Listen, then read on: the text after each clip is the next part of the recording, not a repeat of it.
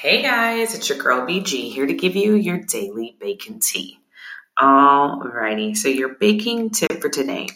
You can make your own frozen pie crust. So you'll make your crust as usual, but you are totally allowed to take some pie crust and put them in the freezer. They can be in the freezer for up to a little over, maybe like up to a week.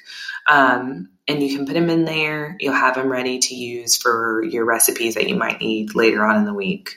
And so to prevent your pie crust from getting soggy when you put them in the oven, you need to blind bake them for 375 degrees for about 15 minutes. Then you're going to add your filling and then you'll finish baking. All right, your tea for today. So where I live, they are opening up back our state. I told you guys I live in Texas, and the city that I currently live in, we're all opening back up come May 1st. I have mixed emotions about that. And I want to see where you guys live. Are you off of quarantine? How's it going? Do you feel better? Are you still scared? Are you still staying quarantined? I don't know. I just need some feedback so I can feel like normal again, I guess.